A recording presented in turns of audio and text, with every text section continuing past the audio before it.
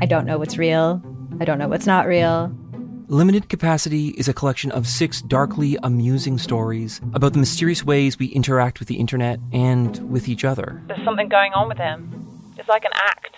I don't trust him. What? You're staring at me like I should say something, but I don't really know what to do here. That's the whole name of the game. Don't talk about how the town isn't real. You understand? Limited Capacity. Available now on CBC Listen or wherever you get your podcasts. This is a CBC podcast. There have been times where I have said, I don't think you should be making that joke at the expense of Asian people. And now I kind of want to move into this new domain where it's like, I need to do this for as many people as I can, just in terms of like people who are marginalized, where it's like there's a joke that is, you know, harmful to a group of people that have nothing to do with the person making the joke. Like that is the thing that like I have to sort of try and be vigilant about. Welcome to a new episode of Chosen Family. I'm Tranna Winter. And I'm Thomas LeBlanc. Yes, that is Bowen Yang. You just heard the cast member from SNL, the podcast legend from Las Culturistas. Overall, queer legend in the making. So excited that we have him with us today.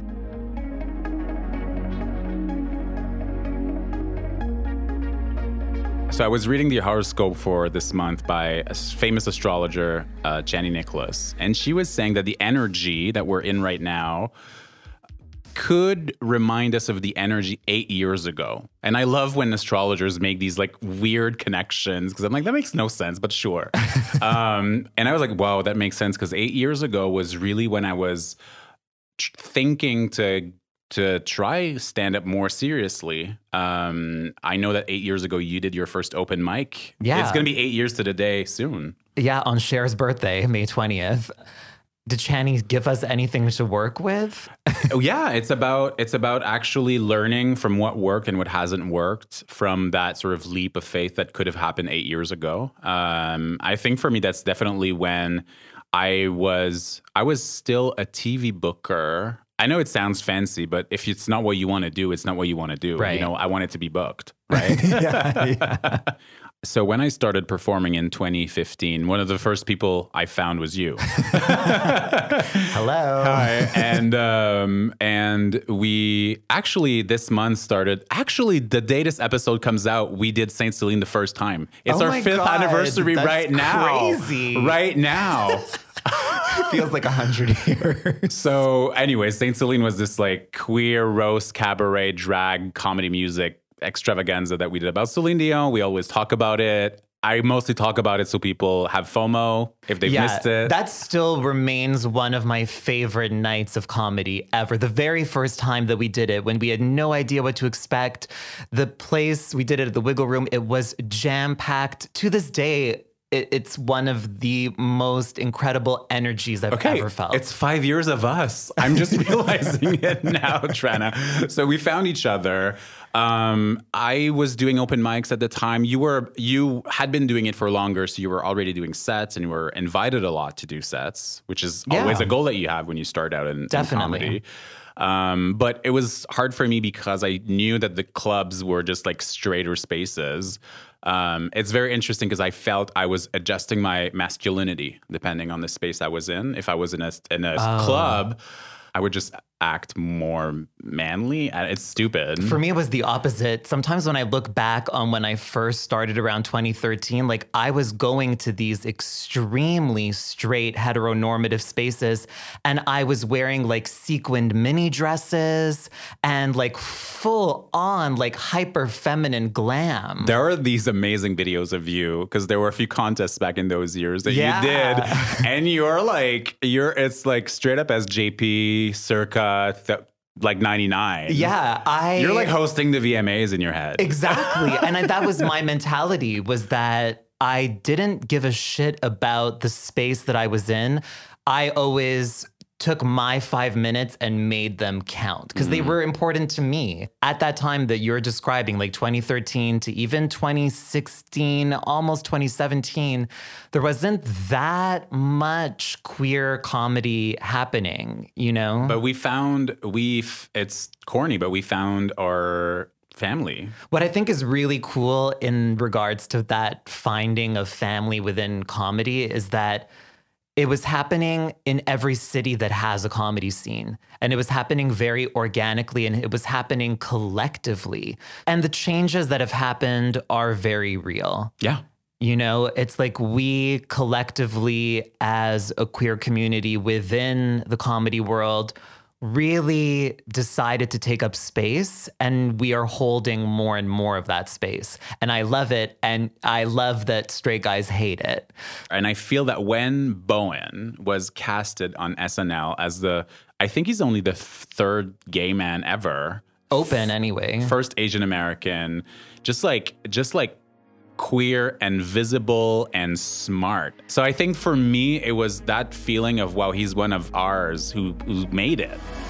Our next guest, a very funny writer, actor, and comedian you know from his work on Saturday Night Live. And please welcome to the show, Bowen Yang, everybody. Welcome to the show, Bowen. I'm so happy you're here. So no stigma. If you have no idea who we're talking about, let's just set up who Bowen Yang is. So Bowen, among many things, is a podcast superstar. He's the co-host of the very popular podcast Las Culturistas with Matt Rogers. Of course, Bowen is also on SNL. He was hired as a writer in 2018. He joined the cast in 2019. And since then, he has given us so many legendary queer moments on one of the straightest institutions in comedy. There's the hilarious spoof on the It Gets Better campaign. After high school, I really learned to love myself. I finally stopped getting bullied by straight people. Then I pretty much immediately started getting tormented by gay people for my taste in music, I think is why. The holiday sketch with Kristen Wiig and Dua Lipa. Baby, listen, I ain't coming home tonight. Boy, stop. Here we go with this mess again. I mean it. I got work. Don't wait up. Is that right? And of course, the iconic impersonation of Fran Lebowitz. Here we are. How you doing, Fran and Marty? It's an honor to have you both here. Please, I've been so bored at home. I was about to get married to my cufflinks. And I think the one that is closest to home for us is the notorious sketch that he did called Bonjour Hi, which was like a Quebec morning talk show that, of course, got a lot of people in Montreal excited and riled up, and some people were furious. Bonjour Hi! Welcome to Bonjour Hi, French-Canadian morning news show live from Montreal. Montreal, the best parts of Canada and the worst parts of France. My name is Jean Laurence, or John Larry. Today we have with us our colleague from the South. He is an American journalist. Please welcome from Detroit, Michigan, Jean-Fred. Merci for having moi. But my name is actually Fred. Correct, I said Jean-Fred. No, just Fred. Ah bon, please welcome Jean-Fred Desjardins. Here we go. Bowen Yang, thank you for joining us. Welcome to Chosen Family. Thank you for having me. Thank you. So What an honor. excited. I'm so excited. This is my debut on the CBC. Really? Are you kidding me? I think so. They haven't chased you? Well, actually, no. You know what happened after we did Bonjour Hi on SNL? Someone did reach out from CBC. They were like, "Can he hop on an interview?" And the publicists at NBC said maybe not the best idea, just because people seem to be very upset, and so it's best not to upset people even further. Do you understand why people were upset? I know all the reasons why people are upset, and I own up to all of them, and I apologize deeply. I already apologized. Montrealers love when Montreal is spoken about, especially in something American. But the irony is that as soon as we get that acknowledgement, we're immediately critical of it. We're like, they didn't get it right. It's not good enough for us. But your sketch was so good. It was silly. It was fully a caricature that was completely inaccurate. I understand anyone being upset or taking issue with it, but I'm the same way. And anytime someone acknowledges me, anytime I get any attention, if it's even like slightly different from the kind of attention that I want, then I get very upset. But I think one thing that a lot of people don't know about you is that you actually lived in Quebec in the 90s. Did. So there is a real connection. I grew up in, what happened? Pourquoi? Yeah. Well, I grew up in Brossard, and I spoke French better than I spoke English. I spoke French better than I spoke Mandarin. I was truly like one of y'all, and then got plucked away. But how did you end up in Brossard? Like, because Brossard was just a pit stop between Australia and Denver. It was I grew up in Brossard in Quebec, thinking this is going to be where I live forever, in that naive, childish way. But it was just my dad's moving job to job. And then it was truly a heartbreaking moment when I had to move when I was 8 years old. One reason why Bonjour Hi, the sketch, really struck a chord in Quebec is that it's a huge political issue here. I understand. Being greeted in English in businesses, and people can really go up in arms about it. And then there's this also mentality about Montreal. It's like Montreal is like separate from the rest of Quebec. Like, so you really tapped into something so specific, and I was living for it. How was it like selling this very Canadian sketch to the team? Well, I was a co-writer on it with my very good friend Sudie Green, who has relatives and family who live in Montreal, and then Celeste Yim, who's this wonderful comedian and playwright from Toronto. But they also have some cultural experience with Quebec and Montreal. I mean, I remember asking them, like, hey, do they still have like St. Hubert's there and stuff? Like, it was just like that kind of thing.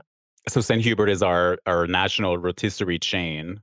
Yeah. Do you have a memory of that? I do. Oh my gosh. It was truly like, there were so many days where my sister and I begged my parents to take us to St. Hubert's, because I grew up in a very austere family, especially around that time in Montreal when we didn't have a lot of money, where we didn't really eat out at all. So anytime we went to a restaurant, it was this huge deal. We would do it like maybe 4 times a year. And, one of those times we begged to go to St. Hubert's. I probably only went there once in my entire like 7 years of living in Montreal. Isn't that so sad? As a child, to be like deprived of St. Hubert's.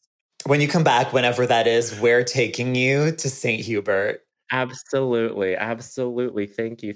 I'm so itching to come back. Well, we're itching to have you back. And I mean, what's so interesting about your childhood too is that so much of what was happening was leading towards SNL. I mean, famously, everyone knows that when you were in high school, you were voted as the most likely to appear on SNL, and then it actually happened.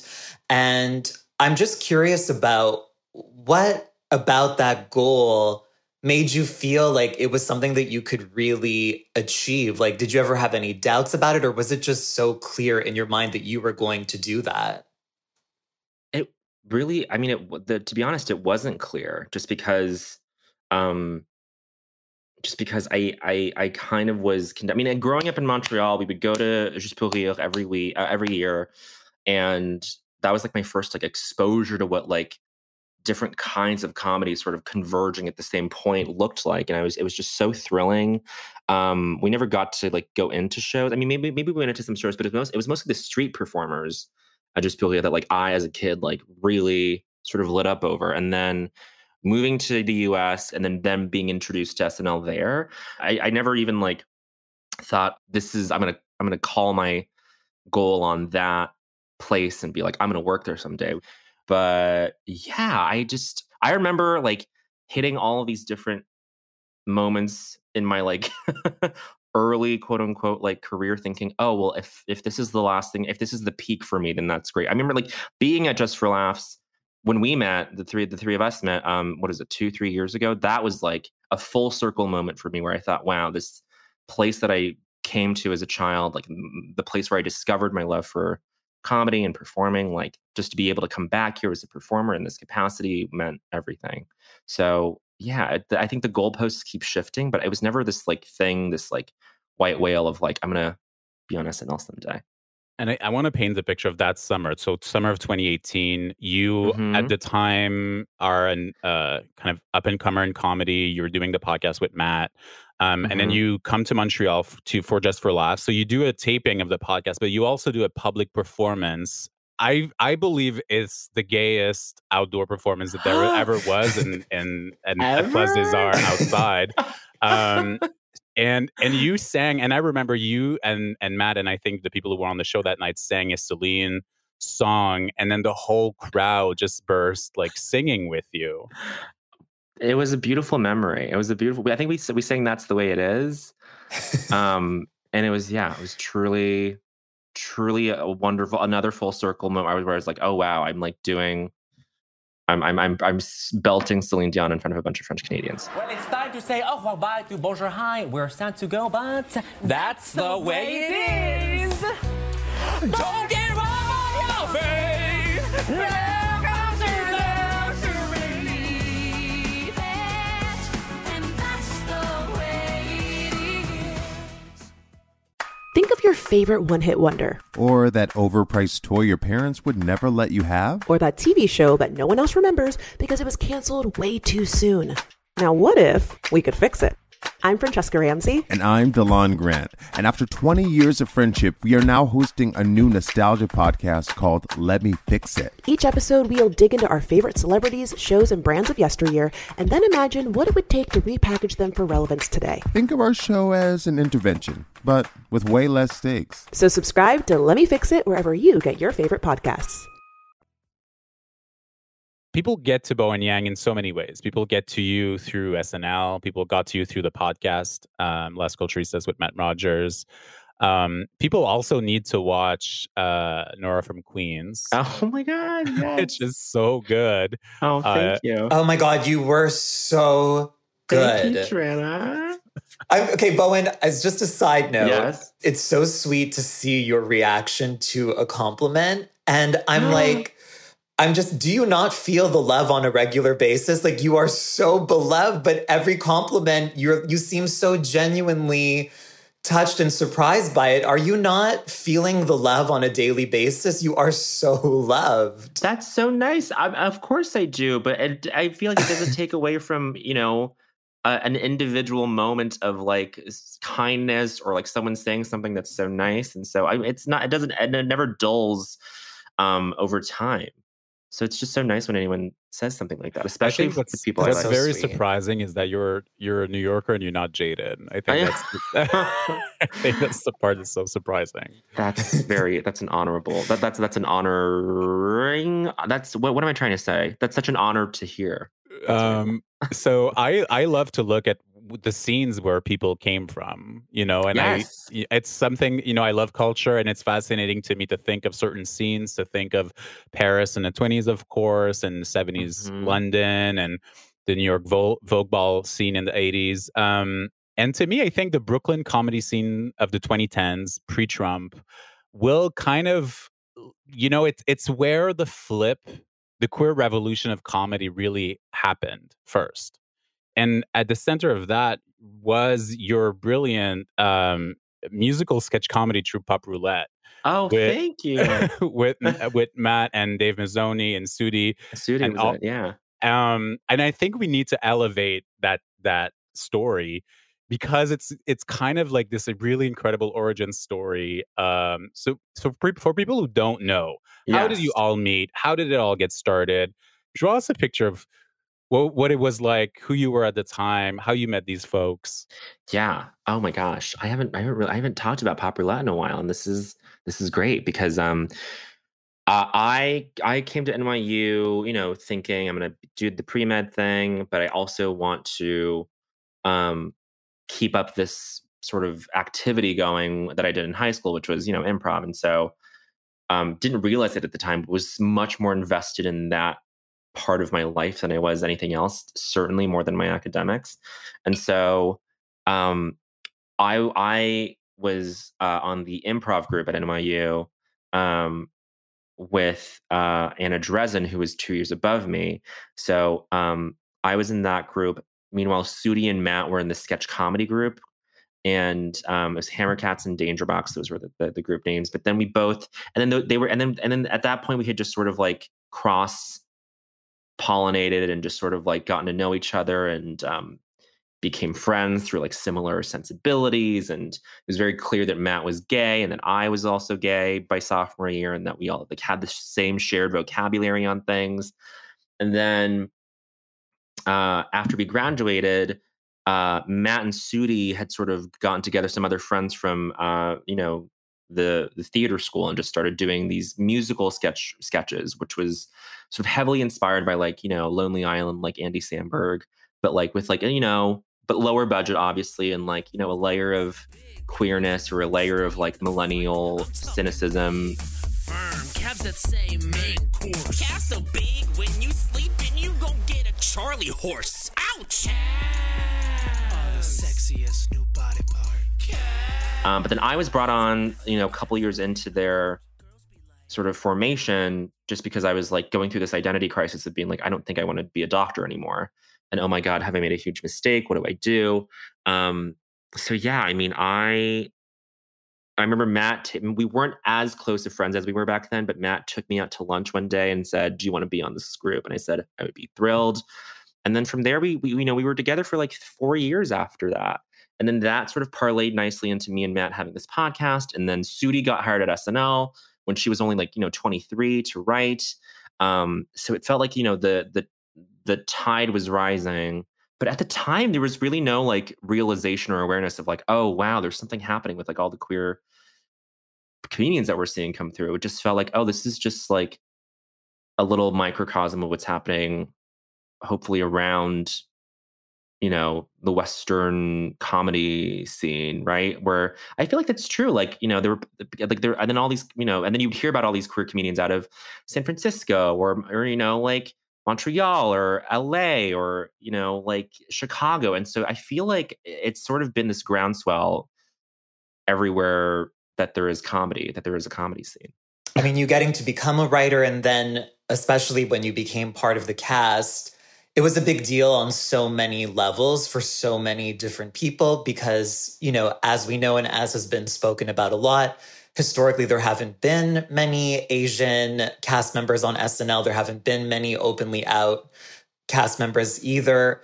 As we all know, when sort of anyone that's coming from a marginalized community is put in the spotlight in such a big historical way, there's this expectation for you to educate people on sort of what your experience has been as part of these groups. And I noticed on Instagram, I think it was just yesterday, and I hate to read what someone else has written, but I'm just going to read what you wrote.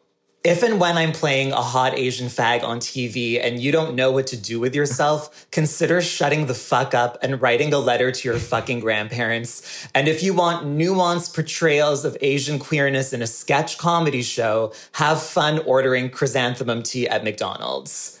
And I'm guessing that was a way for you to let out a little frustration. And I'm wondering... just a little. Just a little. And is it related to that idea of expectation when you are someone from a marginalized community who succeeds sort of against all odds? I, for a very long time, tried to go about it in a way that was like, well, I'll never satisfy the universal global set of expectations because it would just be so overwhelming. But then I think over time, I realized that even by like putting that sort of shield up on it, like you're still in a state of like clenched sort of tension. I kind of felt a little bashful after I posted because it was just like, oh, it was like a very vulnerable thing. But I mean, but I don't have any regrets for like expressing that just because I go, you know what? Like, I don't think anyone else is going through this specific set of of like forces in particular. And then I thought, I'm not going to change too much about what I do, but I do want to put people on notice by being like, I'm aware of like the dog shit takes that are out there.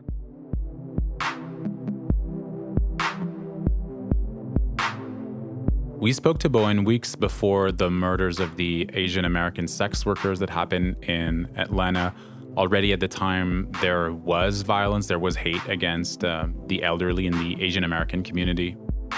Recently, Bowen took a moment on Weekend Update to address anti-Asian hate in a way that was so brilliant and powerful. Take a listen. Look, I'm just a comedian. I don't have the answers, but I'm not just looking for them online. I'm looking around me. In Mandarin, there's a cheer that goes, 加油, which basically means fuel up.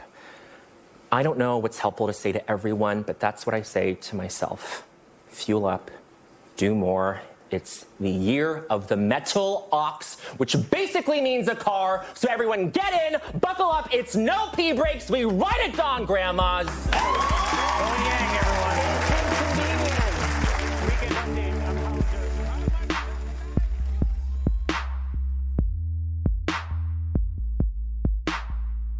I'm Howard And one other sentence you've used on social media to describe the sort of environment where you are creating this work is the prairie of the white gaze. That is, and white gaze, G-A-Z-E, G-A-Z-E, that is comedy or television in your country.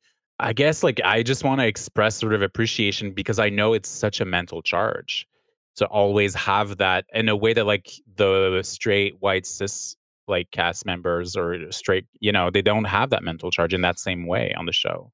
And it's fine. It's what it is. It's what it is. Right. And they're great at what they're doing. Of course. Mental charge is a great way of putting it. The last thing that I want to sort of imply in anything that I say is that I have it harder than, or I'm resentful of the fact that other people aren't dealing with this, but it still doesn't take away from the fact that this is something that kind of weighs on you. And yeah, but I think this is a conversation that a lot of people are having where any marginalized person will think, wow, I can't tell if I'm self-tokenizing, if I am being of service rather than being of utility. That's a big difference, a very subtle difference that I've noticed. Which it's just it's different. If you're being utilized, then you are executing on something. But if you're being serviceable, that means you are kind of just a tool to just I don't know, get a punchline in or something. I think as queer people, we were very used to accommodating. Yeah. Even now, where everyone is much more vocal and is able to express their desires in an ethical way. There's still I don't know. I can't speak for everyone, but I feel there's still this programming in all of us where it's oh, we should just be of use to other people, to some hegemonic way of life or way of thinking. And I feel we're slowly starting to move away from that.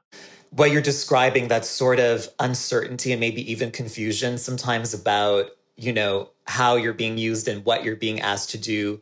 Do you find that that's becoming clearer and clearer to you? How to be able to sort of distinguish between those two things? I think so. I think it is becoming easier. And it's also becoming easier for me to express any, not discomfort, but any point of clarity around it or point of confusion where I'm hey, so what do you want me to do?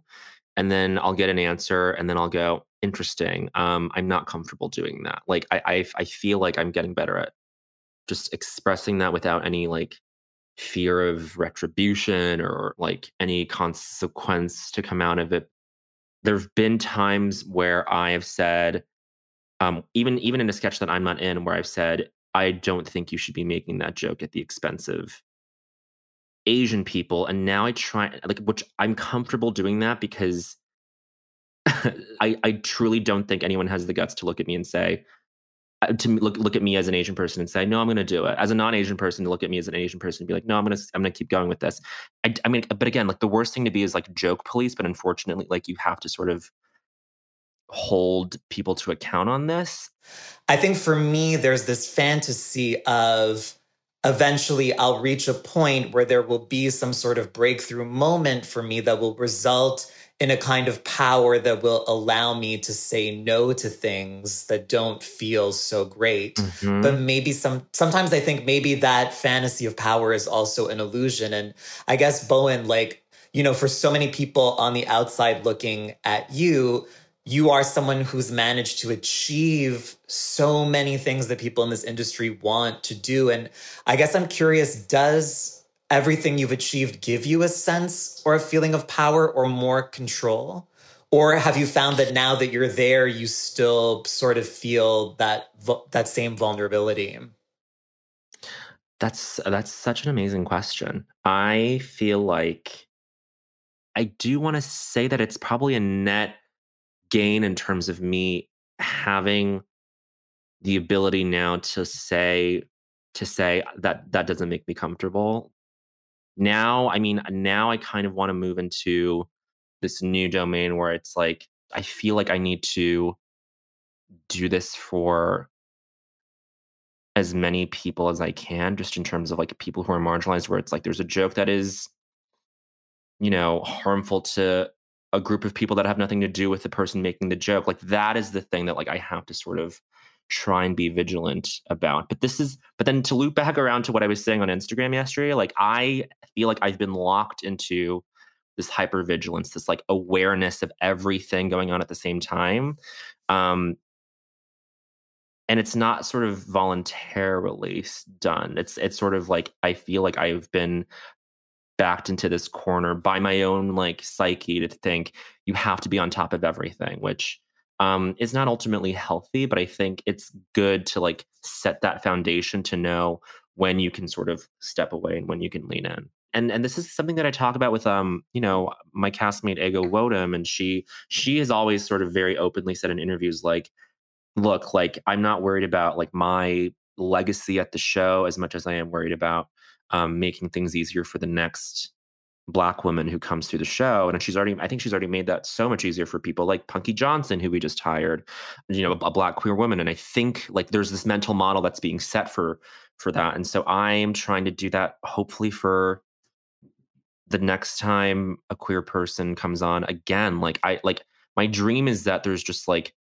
7 of us at the same time. Like that would be like truly phenomenal. Well, yeah. Do you think now that it's become sort of so well established to a certain extent, you know, like seeing all of you at SNL, even watching something like Search Party, where it's just like all of these like super cool, super talented people. There's a part of me that sometimes watches all of this and is like, these people are just too cool. Like, it feels almost a little bit intimidating. Do you think now that it is sort of what it is, that is it a bit like Mean Girls and like you can't sit with us, or do you feel like this is open to everyone? No, it is the total opposite of You Can't Sit With Us. Truly, like anytime I'm in a new place, like in Montreal, just like stood out to me that summer, where it was just like the 3 of us and like Mateo and Joel and like all these different comedians coming together and being like, this is like a moment of like queer professional discovery when you like meet other people. It's the total opposite. I feel like it's truly an open invitation, and like anytime I find out like about a new queer comedian, or even like a meme account that is like specifically like chaotically queer, I think this is the best. Like this is just expanding the scope of like the shared language around like a queer sensibility in comedy and in humor. That's amazing. Bowen Yang, thank you so much. Thank you guys. Thank you so much for joining us. Yeah, that was fun. It was so good to see your good face. Good luck with everything, and Bowen Yang. Bowen is a cast member on Saturday Night Live. He's also the co-host of the podcast Las Culturistas. And he just recently confirmed that he will be back on season 2 of Aquafina is Nora from Queens, and we can't wait. We spoke to Bowen on February 23rd.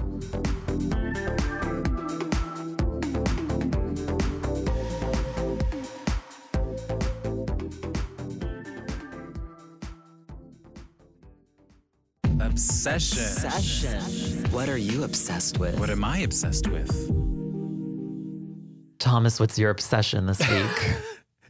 My obsession this week is Eve Parker Finley. She's a comedian, producer, musician. And I think also with her, like, the labels don't really matter because she's just like a pro at quarantine comedy, made in her apartment, on social media, on TikTok and Instagram, doing sketches, songs. And I think her secret weapon is her self-deprecation. All right, everyone, let's start this meeting with an icebreaker. Oh, God. Let's go around the room and see the hardest thing that happened to us as teens. Can we do something less personal? Okay, how about as children? No. Greatest fears? No. So she's really aware of the environment that she's in. And I think it's like hyper local. It's like Montreal queer comedy. But I think it's the more local you get, the more of this like feeling of relatability. And I really get that a lot from her. Here's what your favorite Montreal park says about you. If your favorite is Parc La Fontaine, you're probably like really chill, maybe a stoner, probably into circus. And if you were a white person with dreads, let me just take the opportunity to say, cut those off. I don't know how to say it. It's just not this like mall TikTok that we always see. Right. It's funny because I am a big fan of hers too. And I happened to be on Instagram Live the other day and she came on and then she actually like joined my feed. And I was telling her exactly that. I'm like, I love that she's just so authentic. It's not like she's trying to invent some kind of persona that she's trying to sell. Because I feel like so many people on TikTok and social media in general are always putting on this facade or, you know, just it feels so fake. But with Eve, it feels so real. What's your gender? I only gander casually. I'm a casual ganderer. What are your pronouns? My province? I live in Quebec. You're freak. Thank you. Queer. Yes. And I don't want to claim any of her fame or anything, but I have to say we did go on a date years ago, like 7, 8 years ago when she was a music student. Nothing happened, but I don't know. I'm like, wow, I really have good taste. I really can find good people. That's so funny. What are you obsessed with? I recently got the Stack TV Amazon Prime add-on. What is that? It gets you all the basic channels like HGTV and, you know, Food Network. I got it because I needed a way to watch the Meghan and Harry interview. But it comes with this, you know, month free trial. And I noticed on the HGTV portion that there was this show called Martha Stewart, Martha Knows Best. And I've always loved Martha. Martha has always been like one of my, I mean, hero might be a bit of a big word, but just someone that I'm so fascinated by as a character because she is so bizarre. And this show, Martha Knows Best, is a sort of quarantine COVID docuseries of her on her giant farm estate in New York. Okay, this thing is in production. It's like it's recent. It's current. It's not an old show. No, it's not an old show. It's new. It came out last year. Oh wow. And what makes Martha so funny is that she's just so blunt and she is cold and almost sociopathic. Like she also had Chelsea Handler. She has like some celebrity guests that drop in on Zoom as well. So first off, I want to start the lesson on the drink. Have you ever made an apple cider sour cocktail? Martha, I've never made anything in my life. This is one of the best. And I don't know if you remember, but there was sort of a viral moment last summer when Martha posted this selfie of herself in the pool and she looked super hot. So hot. And she's like 80, but like still looks so hot. And then Chelsea Handler, who kind of looks like Martha, recreated the Martha selfie. Your rendition of my selfie. We became very famous because of that, Chelsea. I know. A lot of people thought you looked a lot better than I did. I mean, I even looked at the picture and I go, I gotta admit it, Martha looks a little bit hotter than I do at this point. Hotter? Oh, well, as long as it's hotter. Love that. So Martha had Chelsea on the show and they're talking about this viral moment and Chelsea's recreation of the photo. And Martha's just like, I got a lot of marriage proposals. Did you? And I got a lot of marriage proposals. Did you get any? None that actually get to me, but do you get any that are worth considering? I was too busy enjoying the instant fame from a stupid selfie. That's what's wrong with me. That's why I'm still not married after a long marriage. But again, she is not joking. She is so serious. And that's what I love about her. And I think this show is one of the best comedies that I've ever seen. Like, I kept pausing and rewinding and recording stuff because I'm like, this is comedy gold. I need to watch it. You need to watch it. You can find Eve Parker Finley on TikTok and Instagram. It's the same handle, at Eve Parker Finley. I'm sure Bowen Yang would be obsessed with her. Thank you so much for listening to this episode of Chosen Family. We hope you enjoyed it. And if you did, please share it with a friend. Seriously, please share it with a friend. And before we get to the end credits, Thomas, we have a little bit of an announcement to make. Oh my God, a dream come true. We are finally YouTube astrologers. So we have a new web series with Extra called Lucky Stars. Every season, Astro season, we'll be reviewing the astrology of the celebrities and queer heroes who are born under that sign. We started out with Aries, and whew, did we have fun. Go to extramagazine.com, xtramagazine.com, and look up Lucky Stars.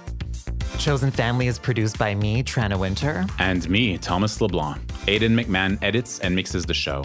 Nantali Ndongo is our contributing producer. Chosen Family's music is by The Lost Boys. Judy Zigu is our digital producer.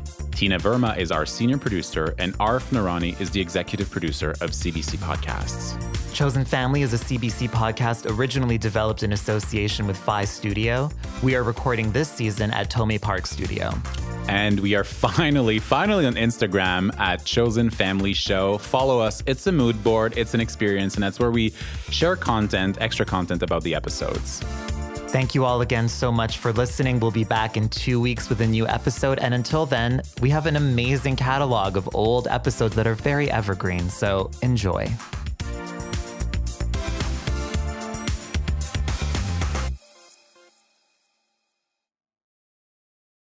For more CBC podcasts, go to cbc.ca/podcasts.